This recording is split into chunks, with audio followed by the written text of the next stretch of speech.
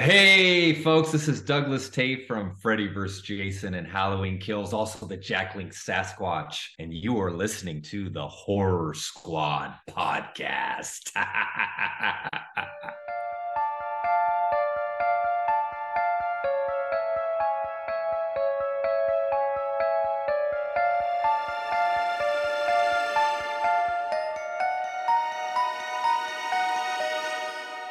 Hello, everyone, and welcome back to the Horror Squad podcast. This is episode number 302, where tonight we are going to be reviewing 1954's Creature from the Black Lagoon. Happy Halloween Eve, gentlemen. Of course, everyone else will hear this after Halloween, but I would like to know, Steve and Todd, how was your Hallows Eve weekend? Hello, everybody. Let's see. Didn't do a lot of horror stuff. Watched the new Five Nights at Freddy's movie, which I'll discuss in what's watched. And then yeah, we went to semifinals for state and we lost, or not quarterfinals for state for football, and we lost. So it is what it is. 8-6. We missed our 2-point conversion. They made theirs, so that's how it crumbles sometimes. But that's it for me. You guys? I was prepping for Halloween. I try to put out a lot of stuff outside and just get ready for all the neighborhood kids. But the snowy motherfucker came and reared its ugly head this morning. We got a snow dump, and now there's snow all over my yard, and I don't know if I want to put out my stuff because a lot of it is like really good stuff. So I don't know what I'm going to do right now. I might just keep it to the inflatables that I have out there now and just answer the door. I'm not sure. TBD. We'll see how it goes tomorrow, but looking forward to it as always. The problem is with Halloween, though, as like horror fans and people who do events and all sorts of stuff, is I'm so fried by the time we actually get to the 31st that I'm like almost like, oh, I don't even feel like going to your door. I just want to eat candy and watch movies. But yeah, I'm still going to do it because you got to represent for the kids, and I'll do that in the first. What about you, Joe? Yeah, I had a super busy weekend. So shout out to Silver Moon Collectibles. We sponsored an event with Douglas Tate, of course, who played Jason at the end scene to Freddy vs. Jason. And he also was the stunt double in Halloween Kills. Super nice guy. He also played Sasquatch, Jack Link's beef jerky commercials, which I think I knew that, but then I forgot. And then I saw it on his table. I was like, oh shit, cool. Super, super nice guy. Great event. Shout out to our friends at PVD Horror. They filled in for us for the Q&A for this one because I had a very busy weekend because Sam actually did her very first vending fair. She vended the Salem Night Fair, which is done by Black Veil Tattoo. Matt and Ryan Murray, awesome, awesome guys. They do my tattoos, and they put on just absolutely amazing night fair 2 weekends in October. If you are ever in Salem, I can't recommend this event enough. They do it at old Salem Pioneer Village, so it looks like Salem in the 1630s. And just the vibe of the whole place is awesome. They get the witch soundtrack like blasting, and they got all these sort of creepy characters walking around. Very like sort of, I wouldn't call them like haunt style characters. It's very like artsy, creepy, very, very cool. And then there's like 50 or 60 sort of spooky vendors you can explore. They have a beer garden. They have like spooky themed games and stuff. It is awesome. And so Sam was able to vend it. I helped her out all weekend. We had so much fun. Met a lot of great people from all over the country. And we met a lot of people from Canada, Steve. There were a lot of your fellow Canadians there as well, which was cool. So, yeah, it was just an awesome event. Sam did really well. She met a lot of people who support her Halloween Happy stuff. So, yeah, great, great time. Great Hallows Eve weekend. Tomorrow, Halloween Day, we are going to embrace the chaos of Salem. I won't be doing my Art the Clown busk, but I am going to go in costume as Art the Clown and just kind of walk around and enjoy the atmosphere of Halloween. I'll give a full review on that of Halloween in Salem next week. And then November 1st, I'll give another review. We're going to go see Terrifier 2 in theaters. Sam has never seen it before, so I'm excited to see her reaction to it. Awesome. I know we're going to talk about Terrifier 3 in the news. At least I think so. So how about we spill a little tea? Oh, you want the tea? I'm sorry. We don't serve tea. Nope. Instead, you get a cup of Joe. And now here's Joe with the news. Alrighty. Thank you so much, Chuck. And here it is, ladies and gentlemen, your cup of Joe for the week. Let's start right off with Terrifier 3, since we were just talking about it. as big news, of course, dropped, actually leaked out as someone from the theaters could not wait for their excitement, and they leaked out the special poster that everyone is going to be receiving who go and see Terrifier 2 on November 1st. That does reveal that Terrifier 3 will be a Christmas movie. That is right, ladies and gentlemen. This movie will be set around Christmas time. The teaser poster, very cool, with Art the Clown in front of a Christmas tree wearing the face, skinned face of Santa Claus around his neck. So yeah, I mean, that's really it for now. We are going to get footage of Terrifier 3 apparently when this movie releases on November 1st. I'm sure that will leak online as well. But let's hear your initial thoughts. Terrifier 3 Christmas movie. It's a sick poster. I really, really love the poster. So they did a great job with that. I'm psyched about it, honestly. I think, I love Christmas horror. So I think it would be a great thing. And I was going to watch Terrifier 3 anyway. So I guess David Howard Thornton, he got the taste last year with The Grinch. And now he's going to go full blown with Art the Clown. Yeah, just off that poster, I'm more psyched than I already was. Kudos to them. I'm looking forward to seeing the footage. Hopefully, they said there's only in theaters the footage, but like you said, I think someone will film it and leak it, and then they'll have to release it because it's either you watch it, on someone's phone, or they actually just release a nice version of it. Yeah, man, that poster looks pretty damn cool. Like, I'm excited, and I think I'll try to get to the theater and get me a copy of one because that'd be pretty cool on the wall. But yeah, you know what? We said what we liked and disliked about the movie, so we'll see what happens with part 3. Alrighty. And to keep in Terrifier sort of news, Damien Leone, of course, who is promoting, of course, Terrifier 2 in theaters, recently we discussed what is next for him. What is he going to do after Terrifier?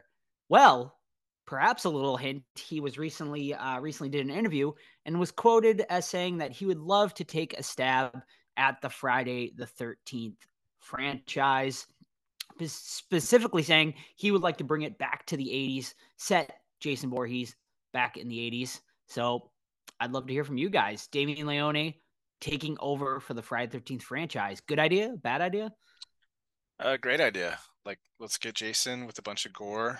Let's make that runtime. Let's rein the runtime in a little bit, because with Jason, I want just fast kills and nudity. That's all I really need, right? But let's make sure we get a good Jason too. I'm sorry, David Howard Thornton, you're not gonna play Jason because too skinny, too small.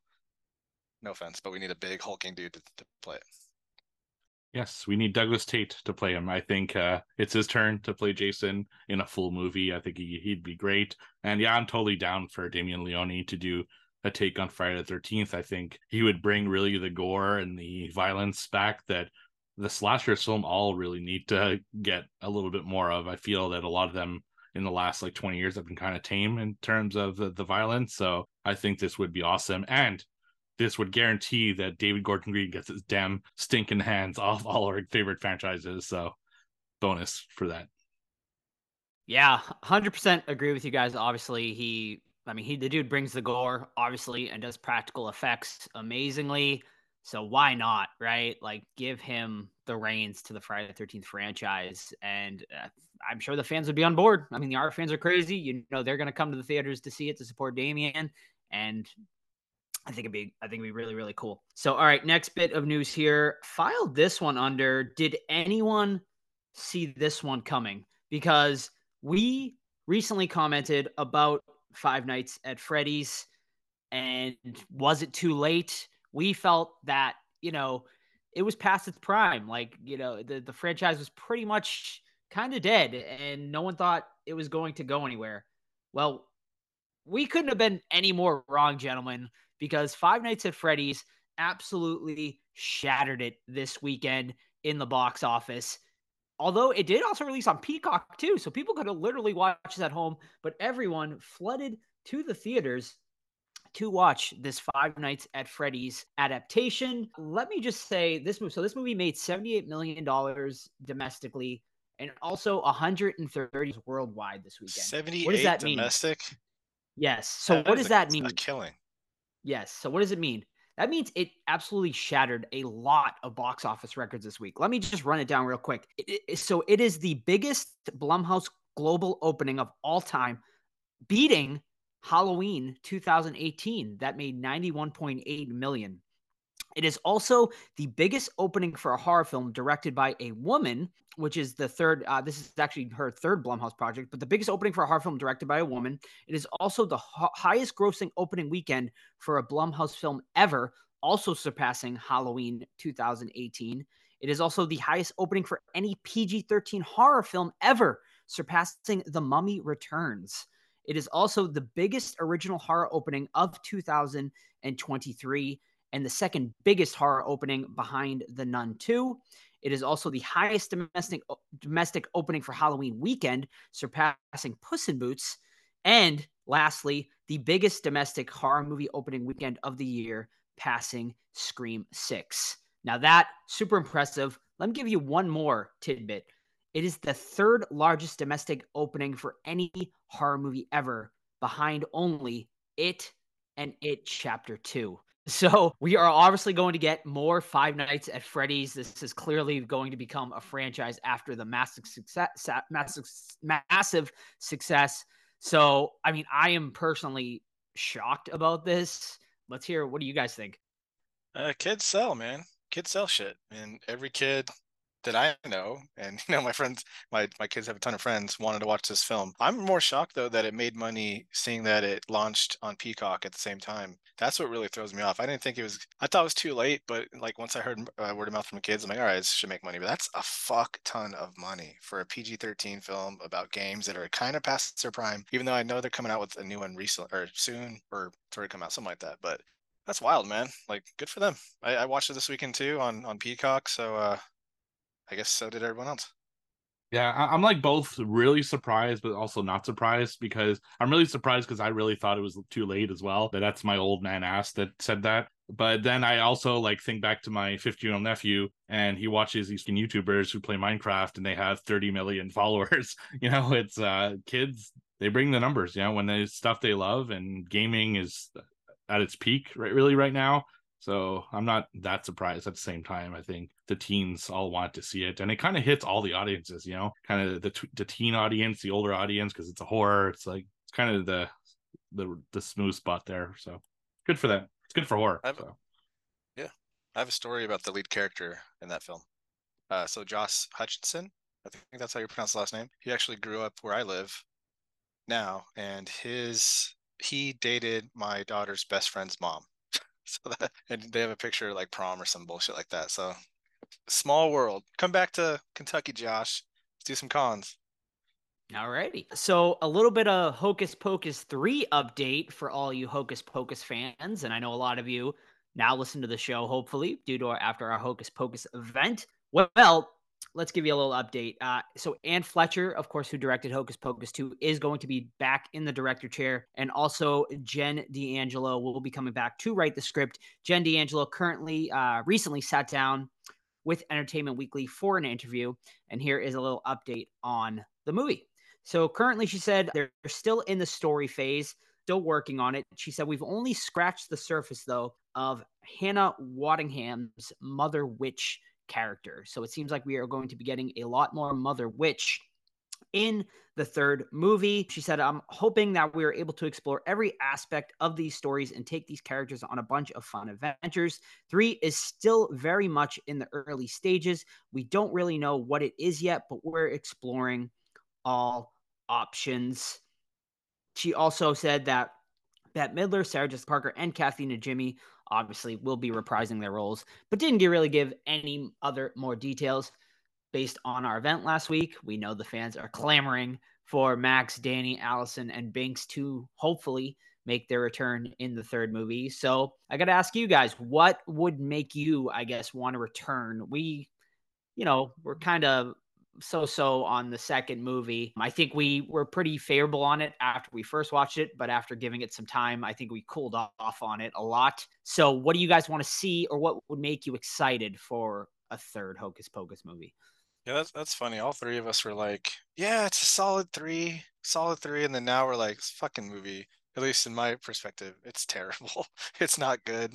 The sequel is just, I think that has a lot to do with our connection too with the first film and how amazing that is of all around, just solid movie. So part 2, is okay. Part 3, honestly, I don't care about. Like if you bring back Max and all them, I'm interested. But the new cast of characters and what are the fuck? I don't even remember what the hell you're talking about. Mother Witch. I don't know who the hell that is. So I'm like, I don't So know. she's the character in the very beginning of the movie that basically, Mother Witch. um, Oh, when they were she little what is she? girls. She like yeah, when they're little girls, she basically Oh, is the reason they become the Sanderson sisters, right? If I'm not mistaken, yeah. yeah. I don't need any of that. I just want the witches coming back and trying to do whatever they fucking want to do with the kids, and that's it. So, I think this movie needs to do what Jurassic Park did with their last film, and that is to meld the two, like, Alan. yeah, that's right, the two films together. So you have the cast of Hocus Pocus 1 and the cast of Hocus Pocus 2 to defeat like the final big bad, because this is probably going to be the last Hocus Pocus with the Sanderson sisters, just based off what I've heard, and I don't think Bette Midler is going to do these forever. So I think you can kind of bring everything in and tie a nice bow around it, and then afterwards, if they want to make more, then you can focus on kind of the new characters or maybe prequels to the Sandersons or whatever. But I think they just need to kind of close off the trilogy at this point. All right, well, we'll keep you guys updated on that. Well, we had Freddy versus Jason. We wanted more. Do we want more versus movies? Well, what if I told you Chucky versus Megan? It is possible, folks, apparently, according to Don Mancini. Both properties, of course, are owned by NBC Universal. He was recently asked, could we see Chucky versus Megan? And he simply just said, I would say, stay tuned. So whether that means yes or no, or just a tease, we shall see. But for me, I kind of like the idea. Like, I feel like they would work well together, right? They're both, one's like an AI, one's like a, I mean, if they go with, the Chucky that we recently got, that would make a lot more sense because they're both AI dolls. But I don't know. What do you guys think? Chucky versus Megan? Terrible idea? Fun idea? Would you want to see it? Terrible idea, dude. What are you talking about? Like, none of us liked Megan. I think we thought it was okay, and then, I liked Megan. I was one of well, the yeah, it's only ones. okay. Whatever. I did watch it twice this year, so what do I know? But it just sounds dumb, honestly. And I'm not current with the Chucky universe. What happened? I thought he took over Nika at one point, or Mika, or whatever her name is. Like, did that not happen? Dude, the Chucky TV series is so fucking convoluted. There's just so much going on. I am confused at this point, honestly, of like where we are at And in the you're watching it story. too. But Jeez. right, yeah. But man, there's way too much. And like the fact that Chucky has now overtaken like 50 different dolls, essentially, like Cult of Chucky, So he's Mhm. in like 50 different Chucky bodies. It just makes things so confusing. And then like Chucky was in Nika at one point, like possessed Nika. It's I don't even, man, it's so fucking confusing. Like I don't even know. I like yeah, like it's kind of, the series is kind of a mess, and I will give sort of a review of it in my What Watch, because they just wrapped mid-season finale of season 3, so I'll kind of give my more thoughts on Sweet. that after. Yeah, so I actually like the idea of Chucky versus Megan, but I have a problem with it. And the problem is, if they did do that, I bet you they'd put it in the Megan universe. What I mean by that is it would be a PG-13 Chucky versus Megan. Whereas if we got a Bride of Chucky type, universe for Chucky versus Megan, I think they could have a lot of fun with it. Like if it can go vulgar and gory and stuff like that. But I just have a feeling that they want to keep their Megan audience and would shy away from a lot of the stuff that I would want to see in a Chucky versus Megan. So ultimately, it probably wouldn't work, in my opinion. They would definitely put a dance scene in there too. Oh 100%. yeah, 100%. 100. They have to. They have to make TikTok happy. So Oh boy.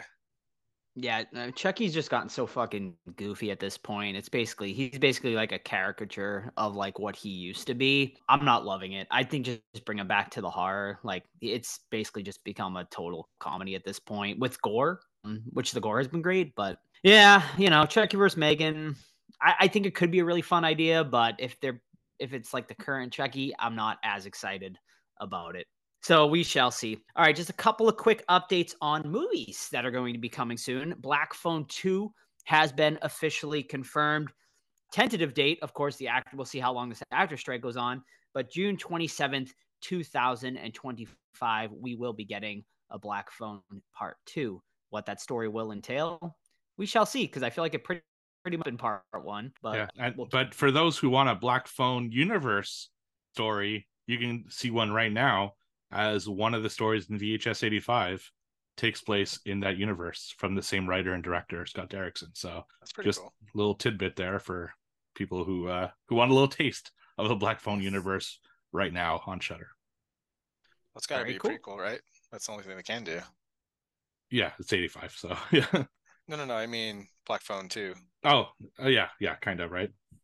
Yeah, I mean, Ethan Hawke's dead, so. Yeah, unless the kid spoilers becomes. Oh, sorry. Becomes the character. Anyway, we'll see. Yeah. We shall see. Another update, A Quiet Place Day 1. The spin-off series to the Quiet Place universe will be arriving in theaters June 28th of 2024. I wasn't super excited about this, but the cast is fantastic. You have Lupita Nyong'o, Joseph Quinn, Alex Wolff, and Michael Sorotsky. So a really solid cast there for A Quiet Place Day 1 coming out next year. And lastly, an update on the Poltergeist franchise. We have not seen anything Poltergeist anytime recently. The last thing I think we saw was the remake that came out, over 10 years ago at this point. It kind of came and went and nothing. Well, currently, Amazon and MGM are developing the Poltergeist television series. No real details on what is going to be about. Are we going to have the Freeling family part of this? Is it going to be a whole different family involved? We shall see. But Poltergeist TV series, excited for it? No. No. No. Too many TV shows. Yeah, the TV thing is getting. I agree. It's just too much to follow, and yeah, I think movies. We need to rein it back to movies. Yeah, I'm like 9 shows behind. I got like 2 Star Wars shows I need to watch still. Gen V. Get Gen V. Boys 4 is coming out this year, or next year. Fuck, man. Chucky, I'm still behind on. It's ridiculous. Yeah, we got Friday coming. We got a bunch of other. There's no time. Fucking Loki show I need to watch. Like, come on. It's all about the Benjamins, I think. You can extend these series rather than one movie. You can make seasons out of them. I think that's what it's all about, obviously. So, I mean, it's the constant streaming. They all got to compete. So we'll see. Yeah, I kind of am like on the fence about it. I love the Poltergeist franchise. I just don't know if it's worthy of a TV series, but we'll see. Maybe it will be. I can't remember the last like really great horror series though. Honestly, that's come out. I mean, you guys would probably say The Exorcist. Yeah. Well, from an established franchise, yeah, The Exorcist. Probably the last good one. Mm-hmm. Or we got Halloween coming too. So Chucky season 1 was good, I thought. Yeah, it was solid. Yeah, What We Do in the Shadows is great. Yeah, that's true. That's true. This season was actually incredible. I don't know if you guys watched it. I keep hearing that. I'm still behind.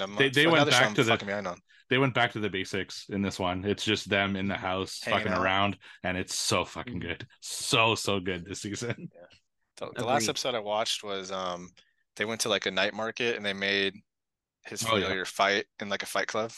yeah, that was last season, I think. Yeah, it got a lot better this season, I find. 100%. All right, guys. I guess we will leave it off at that. That is it for your Cup of Joe horror news this week. We'll see you in a couple weeks. Absolutely. And now, what watched? So, Todd, how about you? You start off with our what watched. All right. So what watched? I did the Five Nights at Freddy movie, which is currently in theaters right now. I didn't know it was directed by a female, and that's like high regards to her or high honors to her with getting that massive box office. Sorry, Josh Hutcherson and some other people I don't have it in front of me. But basically, Josh Hutcherson plays a gentleman that's taking care of his younger sister. And he's kind of down on his luck, man. He can't hold a job for longer than a few days. He beats up this guy at the mall as a mall security guard because he thought the character was kidnapping a child, and it just went downhill for him. So he goes to Matthew Lillard, who's this like job finder recruiter guy, which I'm happy to see Matthew Lillard because he's awesome. And he gives this gig, this overnight security at this abandoned Chuck E. Cheese like place called Freddy's something, Five Nights at Freddy Chuck E. Cheese, we'll call it that. And there's some spooky shit happening. So I give it a 2.5 out of 5. It's okay. It's like, but what I don't understand though is like I'm seeing online a lot of people shitting on it, but it is a movie literally made for kids. The video game is for kids. It's not for us. This movie is made for those people that were like 8 or 9 when the games came out and now are like 13, 14, like my daughter's age watching it. So this movie is 100% for them. So you cannot like take it like it's gonna be like this never like this coolest fucking movie. It has zero gore. The jump scares are all terrible. They don't work. The comedy is a little rough, but it is extremely well acted by Josh Hutcherson. You can feel his character's arc, and it's got like a really cool setting, and the robots look really cool. I remember when we talked about Banana Splits movie, and it looked like those characters were just dudes in suits and kind of took you out of it. But like these characters actually look really cool. Like the animatronic work is really awesome. The lighting and the music and the Five Nights at Freddy's little like Chuck E. Cheese place is really cool. So I enjoyed it. Do I love it? Is it like top 10 of the year? Absolutely not. But for a kid horror movie, watch it, have fun. And it's got a really disturbing and like deep subplot that I didn't expect in a kid movie. So that caught me off guard. So between Banana Splits, Willy's Wonderland, Five Nights at Freddy's, which would you recommend, I guess, the most? I think the best overall film is Five Nights at Freddy's for sure. Okay, cool. Awesome. All right, my first one tonight is a 2023 release. I don't know if either of you guys have seen this one yet, but it is a PG-13 horror movie called The Boogeyman, based on a Stephen My first one King. too. Oh, well, Yeah, there you go. Yeah, so 2023 based on a Stephen King short story, Steve? Is it, or is it a full novel? No, it's a short story. Short story. Okay. So yeah, this one is about a family that is dealing with the tragic death of their mother. Basically, the father is a therapist. One girl is really young. She has a fear of sort of the dark. And then a teenage daughter played by Sophie Thatcher, who a lot of you might know from Yellow Jackets fame. She plays young Juliette Lewis's character in that show. She's a great actress, by the way, for those of you who don't know her. But basically, yeah, so the three of them dealing with that. One day, a crazed man comes in to the house saying he needs sort of therapy because the father is a therapist. Something sort of tragic happens there, which kind of sets off the rest of this movie. He was kind of screaming about a boogeyman that killed all of his children and whatnot. After sort of the tragedy happens with this character, it sets off the boogeyman being seen by the youngest daughter, and then the teenage daughter sort of goes on a hunt in the town and whatnot to just try to figure out what this boogeyman is, who it is, and whatnot. And I'll leave it at that. Overall, I enjoyed this movie. Is it anything groundbreaking? Is it top 10 worthy for me? No, but I think it is. There's just nothing like new here, but I enjoyed it. Like I was never bored watching it.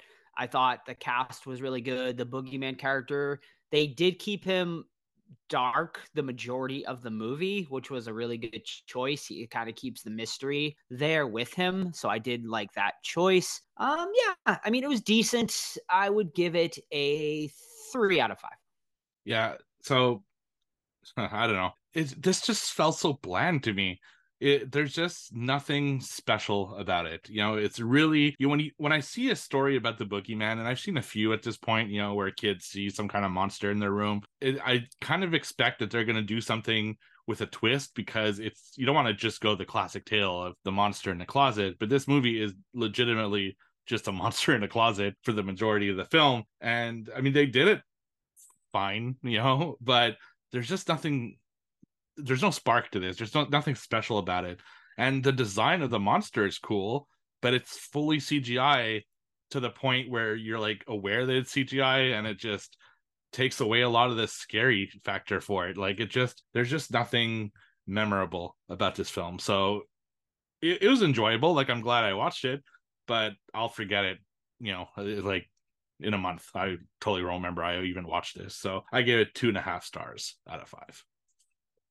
Alrighty, my last one is 1982's The Last Horror Film, aka Maniac Part 2, starring Joe Spinell. And I want people to watch this movie. It is really cool. It's also very confusing though. And it sucks that it's confusing because it's a Joe Spinell film where it's basically an unauthorized sequel to Maniac 2. So you want Joe Spinell sweating and greasing and killing people, which we get, but then we get all this other stuff thrown in too. So basically, Joe Spinell plays a movie obsessed dude that goes to Cannes Film Festival, and with the goal of getting like his famous or his favorite actress, who plays the lead role opposite him in Maniac, in his film, right? We don't have a script for him. He's just carrying a camera around. He's running up to her when she's walking up like the stage, getting her in shots. She, gets out of her car. She's running up. He's running up, getting her in shots, things like that. Then people around her start dying.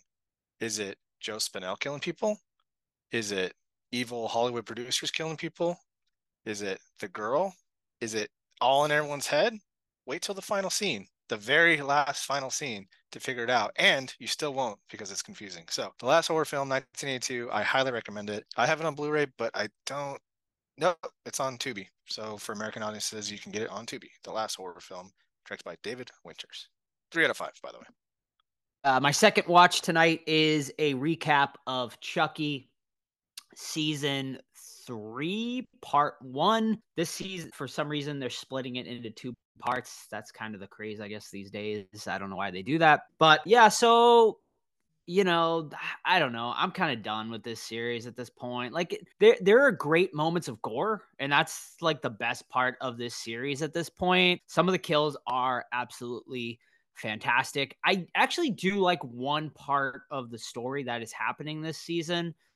I won't get too spoilery, but basically Chucky is starting to age in the doll, and we are starting to see him age in the doll, which makes for a very interesting plot point, and I really like that part of it. It's just like, I don't know, man. Like I said, he's basically become a caricature of himself. It's just not the Chucky I like personally. I like the scary, creepy Chucky that we get in part 1 and part 2 and part 3.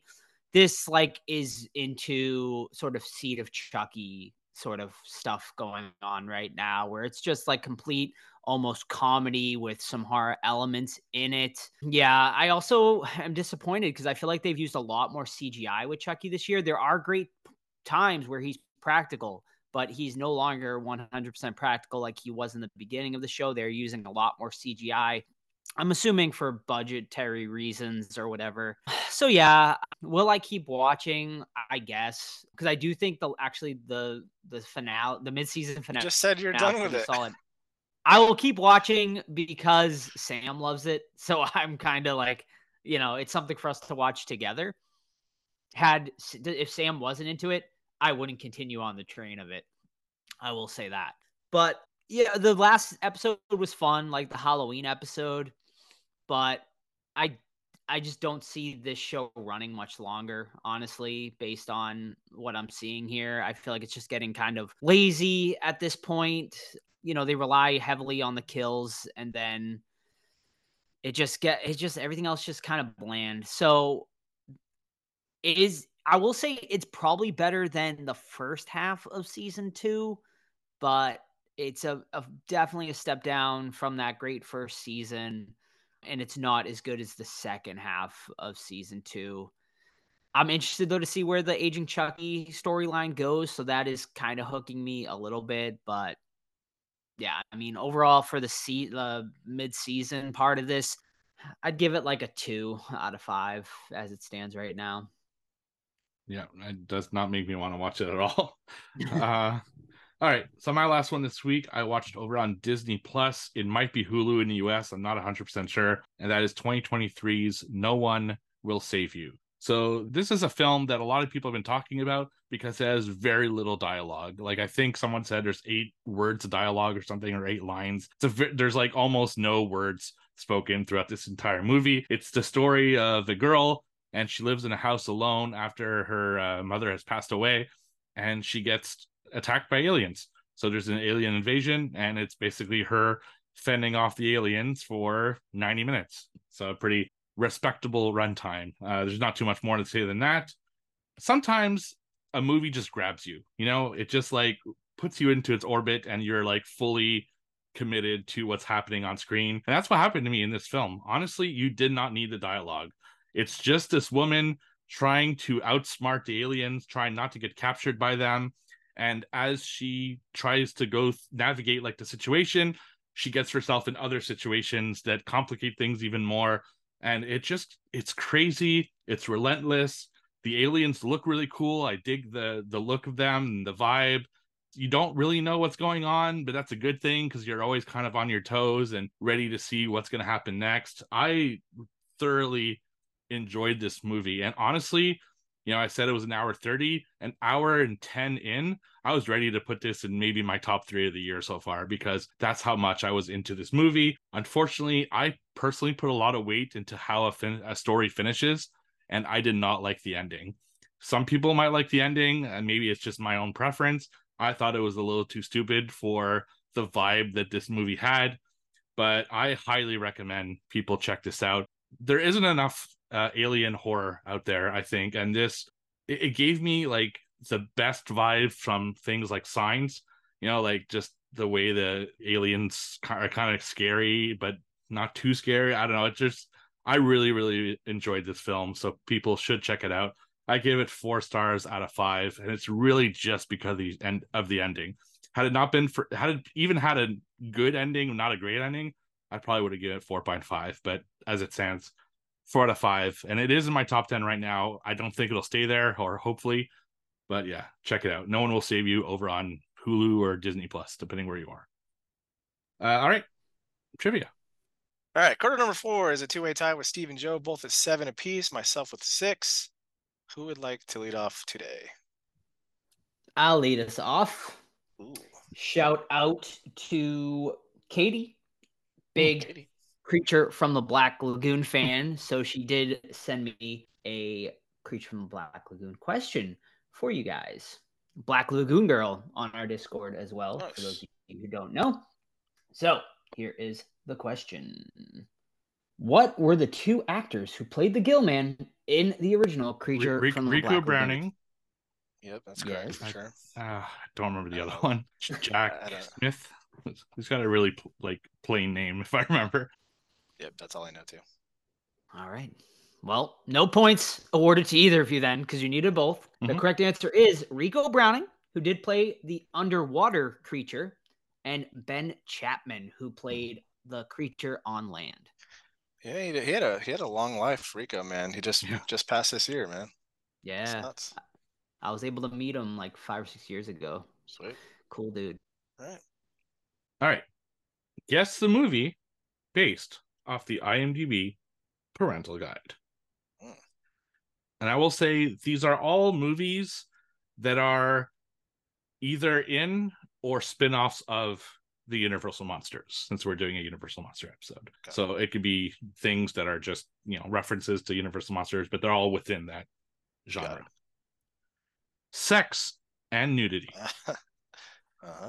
At a party, a man rubs a woman's breasts. Nipples are shown as they make out for a few seconds. Okay. Violence and gore. Gunfights, sword fights, grenades. A character is stabbed by a sword and bleeds. As one would do. As one would do. Profanity. Shit is said a few times, as well as hell, damn, bastard. Not really a lot of gratuitous language, although there are a lot of threats made. Alcohol, drugs, and smoking. People drink and smoke. Like a big help there. Thank you, John. This is probably the giveaway and the last clue. Frightening and intense scenes. The creature can be frightening for some kids. More than one man transforms into a monster. There's some blood and ooze. I don't know. Bordello of blood? Wrong.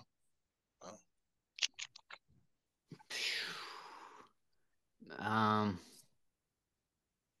I got nothing, man. It's Universal Monster related. Yeah. Though.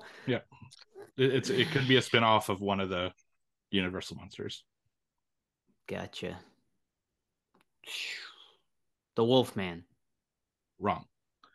You guys want another guess, or you're out of ideas? Nah, I got tapped. Yeah. Right. I got nothing. So the answer was a spin-off of this movie, is Swamp Thing.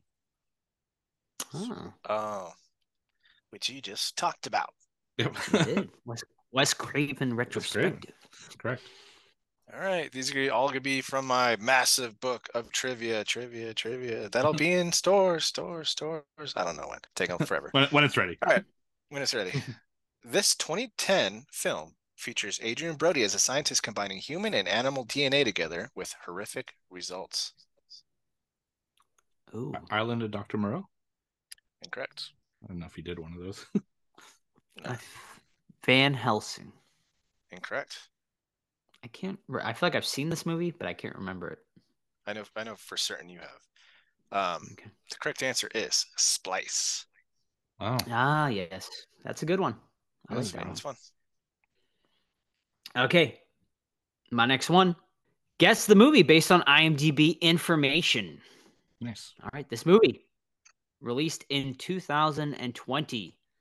It is rated R, clocking in at 2 hours and 4 minutes. We have a cast of Oliver Jackson Cohen, Harriet Dyer, Aldous Hodge, and Storm Reed. Writers, H.G. Wells. The tagline, what you can't see can hurt you. Mm. Is it? What's the name of that movie?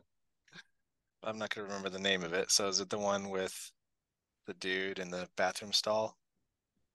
And he's like, No, not No. that one. correct. Is What it was the name of that one? underwater? It is not underwater. So let me give you guys another The bathroom hint. stall. I'm more confused by that. The bathroom stall. Yeah, we with- watched that one. Yeah. Where it's It like was end of the world and shit. yes, and What's the there's a name of that glory fucking hole. movie? There's a, Glory. there's a glory hole. Yeah, There's there's a Oh glory yeah, hole. it's and glorious. there's the monster in it. Glorious. Glorious. Yeah. Glorious glory hole. Yeah. Okay, I'll give you guys one more hint, and this one will be the dead giveaway, Okay. potentially. Director, Lee Winnell. Invisible Man. Correct. Good job. Yeah. All right. So Steve got the name of his man. 1 point. All right. Cool. Guess the movie by the IMDb Did You Know section. All right. Trivia. The beaver mascot logo used in the film was the Oregon State University Beavers logo in use by the university at that time. Quotes. Harold, listen, son, you're going to be able to do a lot of things that the other guys can't. Scott, oh yeah, like chase cars and bite the mailman? Okay. Goofs.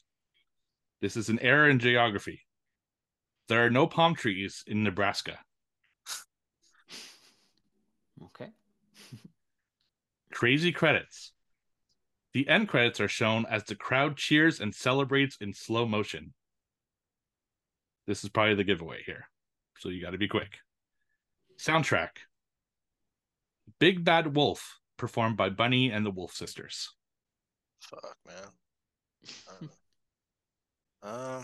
Sounds like a werewolf movie. Teen Wolf. Correct. Teen Wolf. Nice. Yes. Pure guess. Starring Mr. Michael J. Fox. That's right. Yes. Very nice. All right. Let's go to everyone's favorite subject. Taglines. Mm. Ooh. All right, let me find one that isn't total bullshit. 'Cause some of these are like, I know. really? Yeah. All right. It's been 6 months. Time for your checkup. The dentist? Correct. Yes. I was gonna say Dr. Giggles. yeah, We're in the same realm. you're the same realm. Okay. 3 letterboxed reviews. Guess the movie. Deliciously dark atmosphere, but not much else. A lot of stuff. Yes. Best bad boyfriend movie. Oh, I have one in the chamber. Okay. Last one. The long stretches of white noise are what really sell this film for me. Weirdly enough, it's an unintentional outcome since early sound films predate a lot of the music cues we've been conditioned to expect. What? Dang. Bride of Frankenstein? Incorrect. Is this still from I have one more guess after. Discord? Or are these yours? What's it? Is this one from Discord too? Is it yours? These are 3 letterbox reviews, just No, randomly. but who provided it? You or someone else? Oh, me. Okay. Can you say that last one again, please? Sure. I'll read them all 3 again. All right. Deliciously dark atmosphere, but not much else. Best bad boyfriend movie. The long stretches of white noise are what really sell this film for me, weirdly enough. It's an unintentional outcome since early sound films predate a lot of the music cues we've been conditioned to expect. Is it The Lighthouse? Incorrect. Can you give us one hint, and I'll even ask the question? Is it pre-1960? Correct. It is. So I'll go Wolfman. Incorrect. Pre-1960. Fuck, man. Is it Phantom of the Opera? Incorrect. Right, I'll give you Creature guys 2 or some one shit. more guess each if you'd like. Is it Creature from the Black Lagoon 2? Incorrect. I thought you say correct. Like, fuck. Bad Boyfriend, White Noise. Yeah, I don't know. The Bad Boyfriend one is the one that's like... This is tricky. Is it Dr. Jekyll and Mr. Hyde? Incorrect. The correct answer is 1931's Dracula. We hit all the Universal monsters, but yes. Well, shit the bed. Yeah. All right. Final question. Regular question. A sequel titled Terror in Manhattan was planned but never made. According to a 1991 article in Fangoria magazine, the screenplay was rewritten for Dance Macabre, also starring the same lead actor. Fuck if I know. Robert Englund's The Phantom of the Opera. Correct. Fucking shit. Bullshit. Illusion. All right, I'm going to pull out a fucking stupid ass tagline now. All right. All right. Today, the pond. Tomorrow, the world. Ooh. Frogs. Fucking shit. No. Well, you're on fire tonight, man. Damn it. Baby. Son of a bitch. All right. Fucking Joe. Big night, 3. Steve, 2. Me, 0. Joe and Lee with 10. Steve, second, 9. Myself, 6. Boo. Okay. So the update for the year. We still have multiple weeks left for quarter number 4, obviously. But Joe's in the lead with 73. Steve and I, neck and neck, 68 apiece. Joe must be stopped. So collusion is in the works between Steve and I. Just for one episode. Come on. All right. Reign of Terror will not be stopped. All right, Creature from the Black Lagoon. Lagoon. All right. Yes. All right. 1954, directed by Mr. Jack Arnold. From the Amazon's forbidden depths came the Creature from the Black Lagoon. A scientific expedition searching for fossils along the Amazon River discover a prehistoric gill man in the legendary Black Lagoon. The explorers capture the mysterious creature, but it breaks free. The gill man returns to kidnap the lovely Kay, fiancée of one of the expedition, with whom it has fallen in love. So we have a small expedition in the beginning here, and they literally find a semi-fossilized man-like amphibious hand sticking out of the fucking rocks. And I found it so funny how hard they were with this specimen. Like, they're fucking hacking away at it. I'm like, I'm not a scientist, but I know you gotta, like, they use their little dustings and shit to get around. This motherfucker just hitting it, breaking it, snaps it off. How do you know the whole body's not in the rock? But whatever. They take it back to this other group and like, hey, like, we found this. What if we do an expedition over here? So they all get together and they decide to go downriver in the Amazon and look at this area. They spend about 8 days and they don't find shit. So they're like, what if we follow the river down to where it empties in this lagoon? And then this other guy's like, oh yeah, I know about this lagoon. It's beautiful. I'm going to tell you about it now instead of when we were over here. So they decide to go in that lagoon and they start searching for evidence of like some prehistoric beast that's still alive or whatever. Then they get attacked. And then they soon realize that there is a live specimen that has the hots for Julie Adams, who's a babe. So I don't blame him. And now we follow the scientific crew as they try to escape the lagoon because the creature traps them in there with some logs and stuff. We have some other doctors like, we're not leaving until we figure out what's going on, until we get evidence. And another doctor's like, we're leaving right fucking now and stuff like that. So they're arguing back and forth. And I'll leave it at that. I've seen this movie multiple times and my opinion never changes for me. It's not my favorite Universal that Belongs to Frankenstein, which I absolutely love. But this is pretty solid. At 79 minutes, I still think it feels a little bit long at times because they rehash stuff that like the same argument and the same scene over and over again. But I highly respect a dude being in a fucking rubber suit swimming openly. That's cool. Like they could have hit it easily, but no, they have fucking wide shots of him swimming around, which is really neat. Julie Adams is freaking hot. The doctor characters are all believable. And of course, they have to have the wisecracking ship captain who's always smiling, cracking jokes. Every time he talks, he fucking ear to ear smiles. He's like a caricature of that time period. And I dug it, man. Yeah, I'll leave it at that because I absolutely hate a couple things. But what do you guys think? Yeah, I mean, so I've seen this movie quite a few times, but it's been a while since I guess I've sat down and kind of watched it with a critical eye this time. And yeah, I mean, overall, I agree with you, Todd. Like, I think it's a really good movie, right? It's solid, but I did find it at 80 minutes, it definitely drags in parts. Like, I definitely think it gets a bit too repetitive with all of the sort of underwater swimming scenes. I mean, granted, this is 1954. You can only do so much, right? But I mean, I think the effects on the creature are fucking top notch. Like, he looks amazing. Like, in this, the gills moving and shit, and the gills kind of moving underwater and stuff.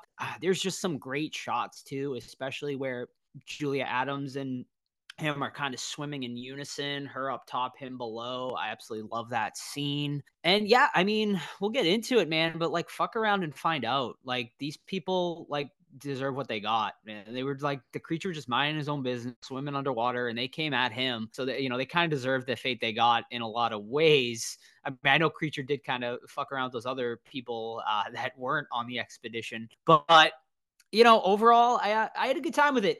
I agree, it's not my favorite Universal monster movie, but it's solid. Yeah, I've only seen it.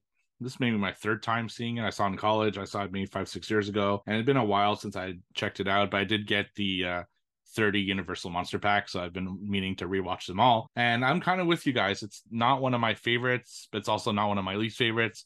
I really, the thing that always hits me when I watch this one in particular is how like well made it is, especially for like 1954. All those underwater shots and stuff that had to be really tough to do in 1954 with the size of the cameras, and you kind of get an idea what it probably looked like because they bring a camera into the water at one point. It's got this giant like submarine like piece, like chess piece that they have to bring down, and I'm assuming that's what it kind of probably was really like to film scenes like that. So it's very impressive how it's made. The costume is fantastic. Like what a great job they did with the Gill Man, and it's just I adore that. I like the characters. I especially like the captain. He made me laugh. He's just so goofy and funny, and it kind of brings a little bit of levity to this character, to this movie, where a lot of the other characters are really serious and stuff.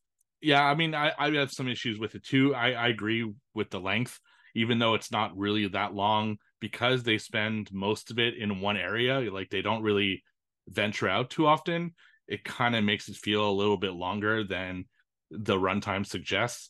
If we look at Phantom of the Opera, for example, they had these like crazy sets and they move around from these great locations. Whereas this, it's really the swamp, the boat, a little bit of cave, and then you see the doctors in their lab at one point. There's not too much to it, and that's unfortunate for this story. The one thing that I don't know if I just remembered it wrong or I'm thinking of something else, but I thought there was a little bit more of romantic tension, I guess you could say, between the Guildman and the main character. I don't know where I'm getting. Maybe it's The Shape of Water I'm thinking of, or I thought there was a little bit more to it. Now I'm not saying she full blown wanted a relationship with the Guildman, but I thought she was a little more conflicted than what we get in this movie. So that was something that was kind of surprising on this rewatch, but I liked it. I just don't think it's one of the best Universal monsters. Yeah, I was trying to put myself in the perspective of someone that would have watched this and not had a lot of experience with horror, because a lot of like the scares, quote unquote, were so goofy, and I hated the Gilman's theme song, the trumpets. Dun, dun, dun. Oh my God. Can we like tone it down a bit? And I was just wondering, like, man, like when there's so many unnecessary scenes of just the hand coming up around a corner or creeping up and then it fucking like just goes back in the water. I'm like, this must have freaked people the fuck out. Like they're probably losing their minds. But from a 2023 perspective, it's like, all right, I only need to see the hand maybe one more time. I get it. And then the trumpets come like, oh shit. But I really, really love the scene where the two scientists are going after him in the water with their spear guns. That was a super fucking tight scene. Like, man, that I would love to see a behind the scenes, even though that doesn't exist. But like a making of for this film would have been spectacular. So, what do you guys think of the doctors and like the scientists in this story? I felt that it took me. I don't know if just because they all look, a lot of them look similar, but I was like confused at first of who's who. It's not until a few of them died that I was like, okay, this is who's like the bad scientist versus the good scientist and stuff like that. I don't know. I didn't love their characters personally. I thought the captain and the woman were the two best characters other than the Gillman, of course. So how did you land on the scientists?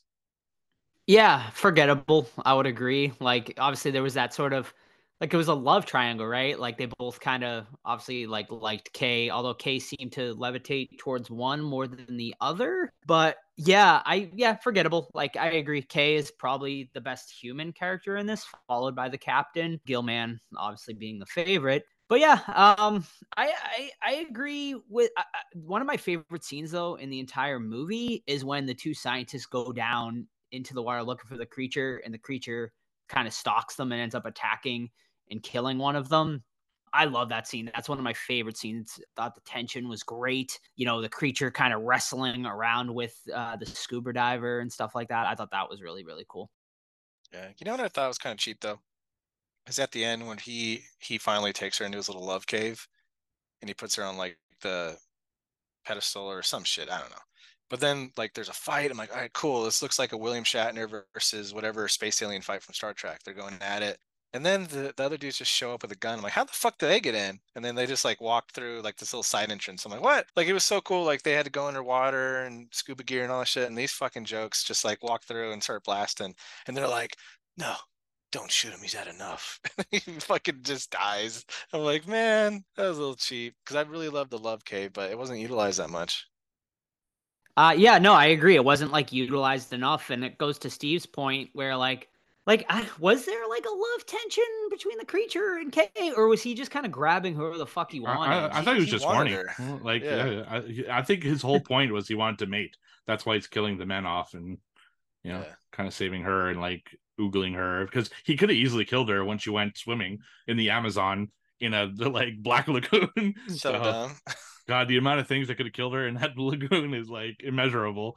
But Yeah. everyone on the boat's like, "What the hell are you doing?" Like, yeah, it's The, ridiculous, the whole time they were like, where's the woman at? We got to make right? sure she's not hurting herself. I'm like, calm down, fucking dudes. 1950s men. Yeah. It wasn't like, from my perspective, like bad though. Like they were generally concerned with her safety.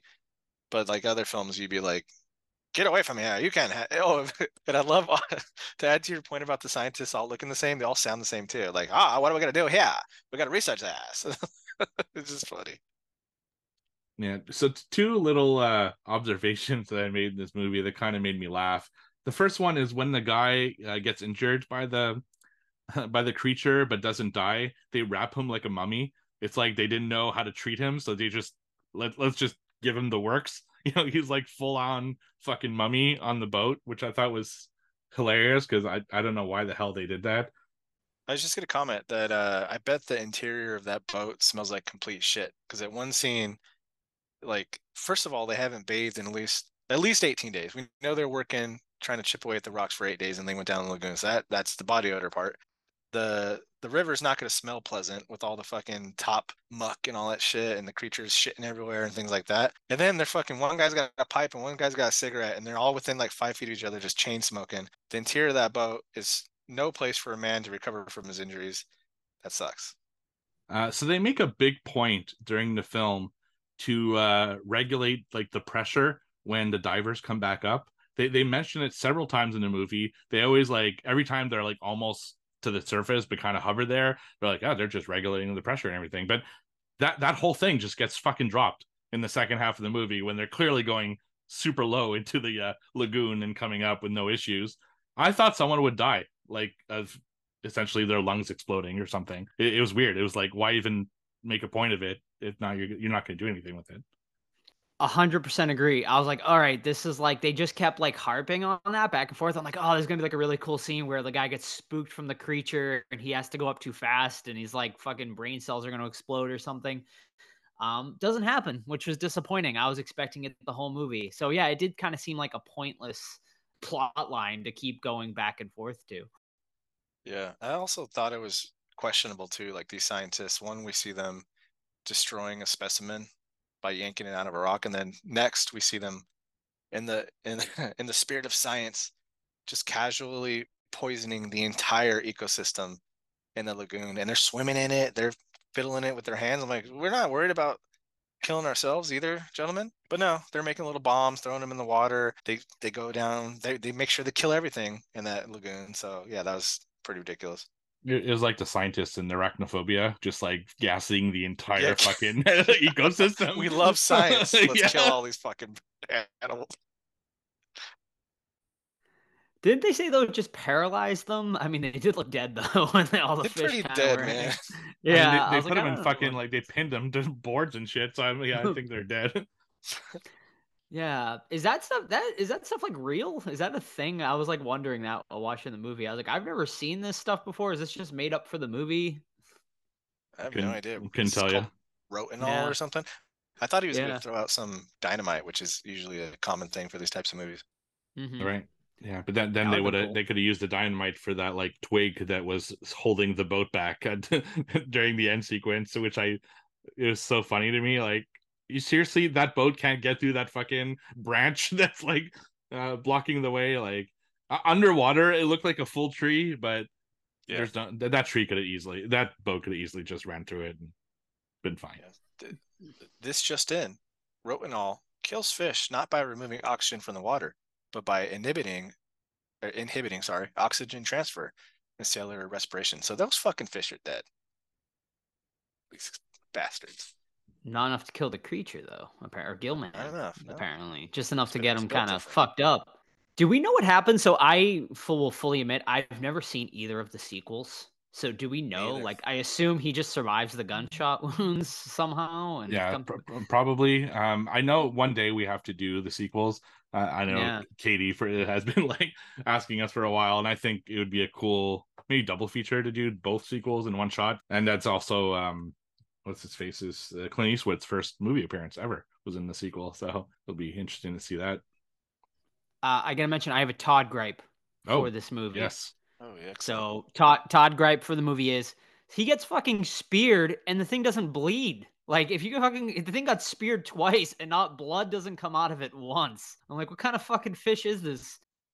Yeah, It's definitely. it's Gillman, bro. It's Gilman. Yeah. But he That's should all be you can say. bleeding. Like It's you Gillman. see, he bleeds from the gunshots, but he doesn't bleed from the spear, like in the water. Like that would have looked cool too. Like would've had been like you cool. seen like blood coming out of. They could have did that easily too, even in the 50s. Put a little pack like inside the suit or something. Yeah, I don't know about these sequels, but Creature Part 3, The Creature Walks Among Us looks fucking cool because Creature's wearing a t-shirt. So I'm like, cool, I'm in.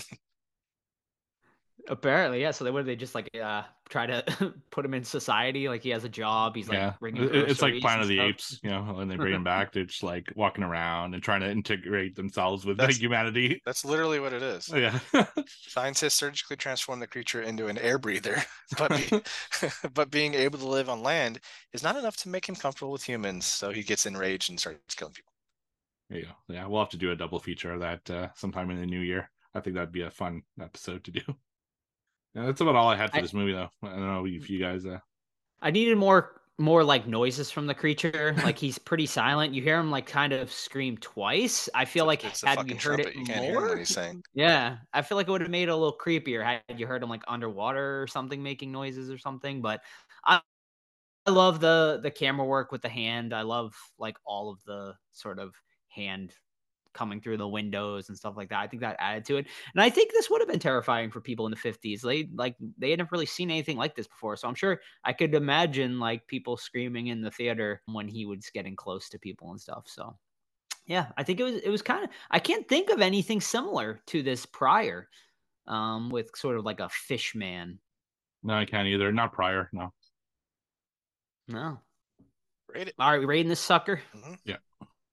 Okay, yeah. So like I said, I had a lot of fun watching this. I enjoyed it. I think, and man, it's amazing what they can do these days. It's like up converting a movie from this to make it look almost like brand new, like HD and black and white. It's really, really impressive. And I think it still looks great. Like the suit looks amazing still to this day. Like even up converting it, you couldn't really see many faults with it that you could see from certain other movies. So big props to that. Like I said, it's a bit repetitive at times, and the runtime for it being a short movie, it drags at times, unfortunately. So, but still a really solid movie. I originally had it at a 4 out of 5 coming in, but after this rewatch, looking at it with a more critical eye, I'm going to knock it down to a 3.5 out of 5. I agree. 3.5 out of 5 for me. For everything you said, performances are solid. The setting is really cool, and the creature looks badass. So 3.5 out of 5. You monsters for a classic like this. No, I agree. 3.5 out of 5. I think it's good. Like it's really good, but it's got issues for sure. And I think I enjoy some of the other ones. But actually, I think I enjoyed Phantom of the Opera last year more than I did this one. So still very good though, especially considering its age. Alrighty, awesome. Well, I think that is going to be it for this week's episode, everyone. We hope you had a very happy Halloween. Next week, episode 303. Why is that special? Because we had such a busy October. We weren't able to fully celebrate our 300th episode. So we are going to do an episode celebration at 303 where we are going to be reviewing 3 movies from the old days, 3 movies from the original podcast days before Steve joined us. We are going to be reviewing my pick of The Witch, Steve's pick of Cemetery Man, which, Steve, can you tell us why? Yeah, that was my pick because that is my first appearance on this podcast, episode 11, which is now lost to time and my hard drive. So I thought it'd be cool to revisit it. You know, it's been, my God, like probably 6 years since that moment. So I've been eager to rewatch it and I'm pretty psyched about it. It'll be fun. Awesome. And Todd, tell us about your pick. Yeah, so we're going back to the jungle with Cannibal Holocaust. And the reason I picked it is I think it's a fantastic movie with an even better score if you take the animal violence out. So luckily there's copies online as well as the Blu-ray I have where you can cut all the animal shit out. It's unnecessary to the story either, and it's a shame that they did that, but I'm eager to revisit it without that stuff thrown in. Cannibal Holocaust. Alrighty, so there you go. There you have it, folks. Episode 303, a triple feature of The Witch, Cemetery Man, and Cannibal Holocaust. I don't think you can get 3 any more very different movies than those 3. So that should be a very fun discussion next week. So go and check out all 3 of those movies. They should be streaming somewhere, all 3, so you can find them pretty easily. In the meantime, if you want to keep up with the podcast, Facebook, Twitter, Instagram, Threads, just search the Horror Squad Podcast. You can also email us anytime, the Horror Squad Podcast at gmail.com. But of course, the absolute best way to keep up with the podcast is our Discord. Just send us a DM or an email, and we will get you a special link to join our Discord. Completely free to join. Amazing community over there. We have movie club every month. We have a whole bunch of channels over there for you to explore. So go and join our Discord. You can also buy merch, tpublic.com. Just search the Horror Squad Podcast. It's also linked over on our Instagram, and you can buy some merch. We have a bunch of different designs over there. And if you haven't already, please leave us a 5-star review on your favorite podcast app. That would definitely help us the best. So I think that is about it, folks. We'll see you next week for our 300th episode celebration, episode 303. We'll see you then. Bye. Bye. Happy Halloween. Happy Halloween.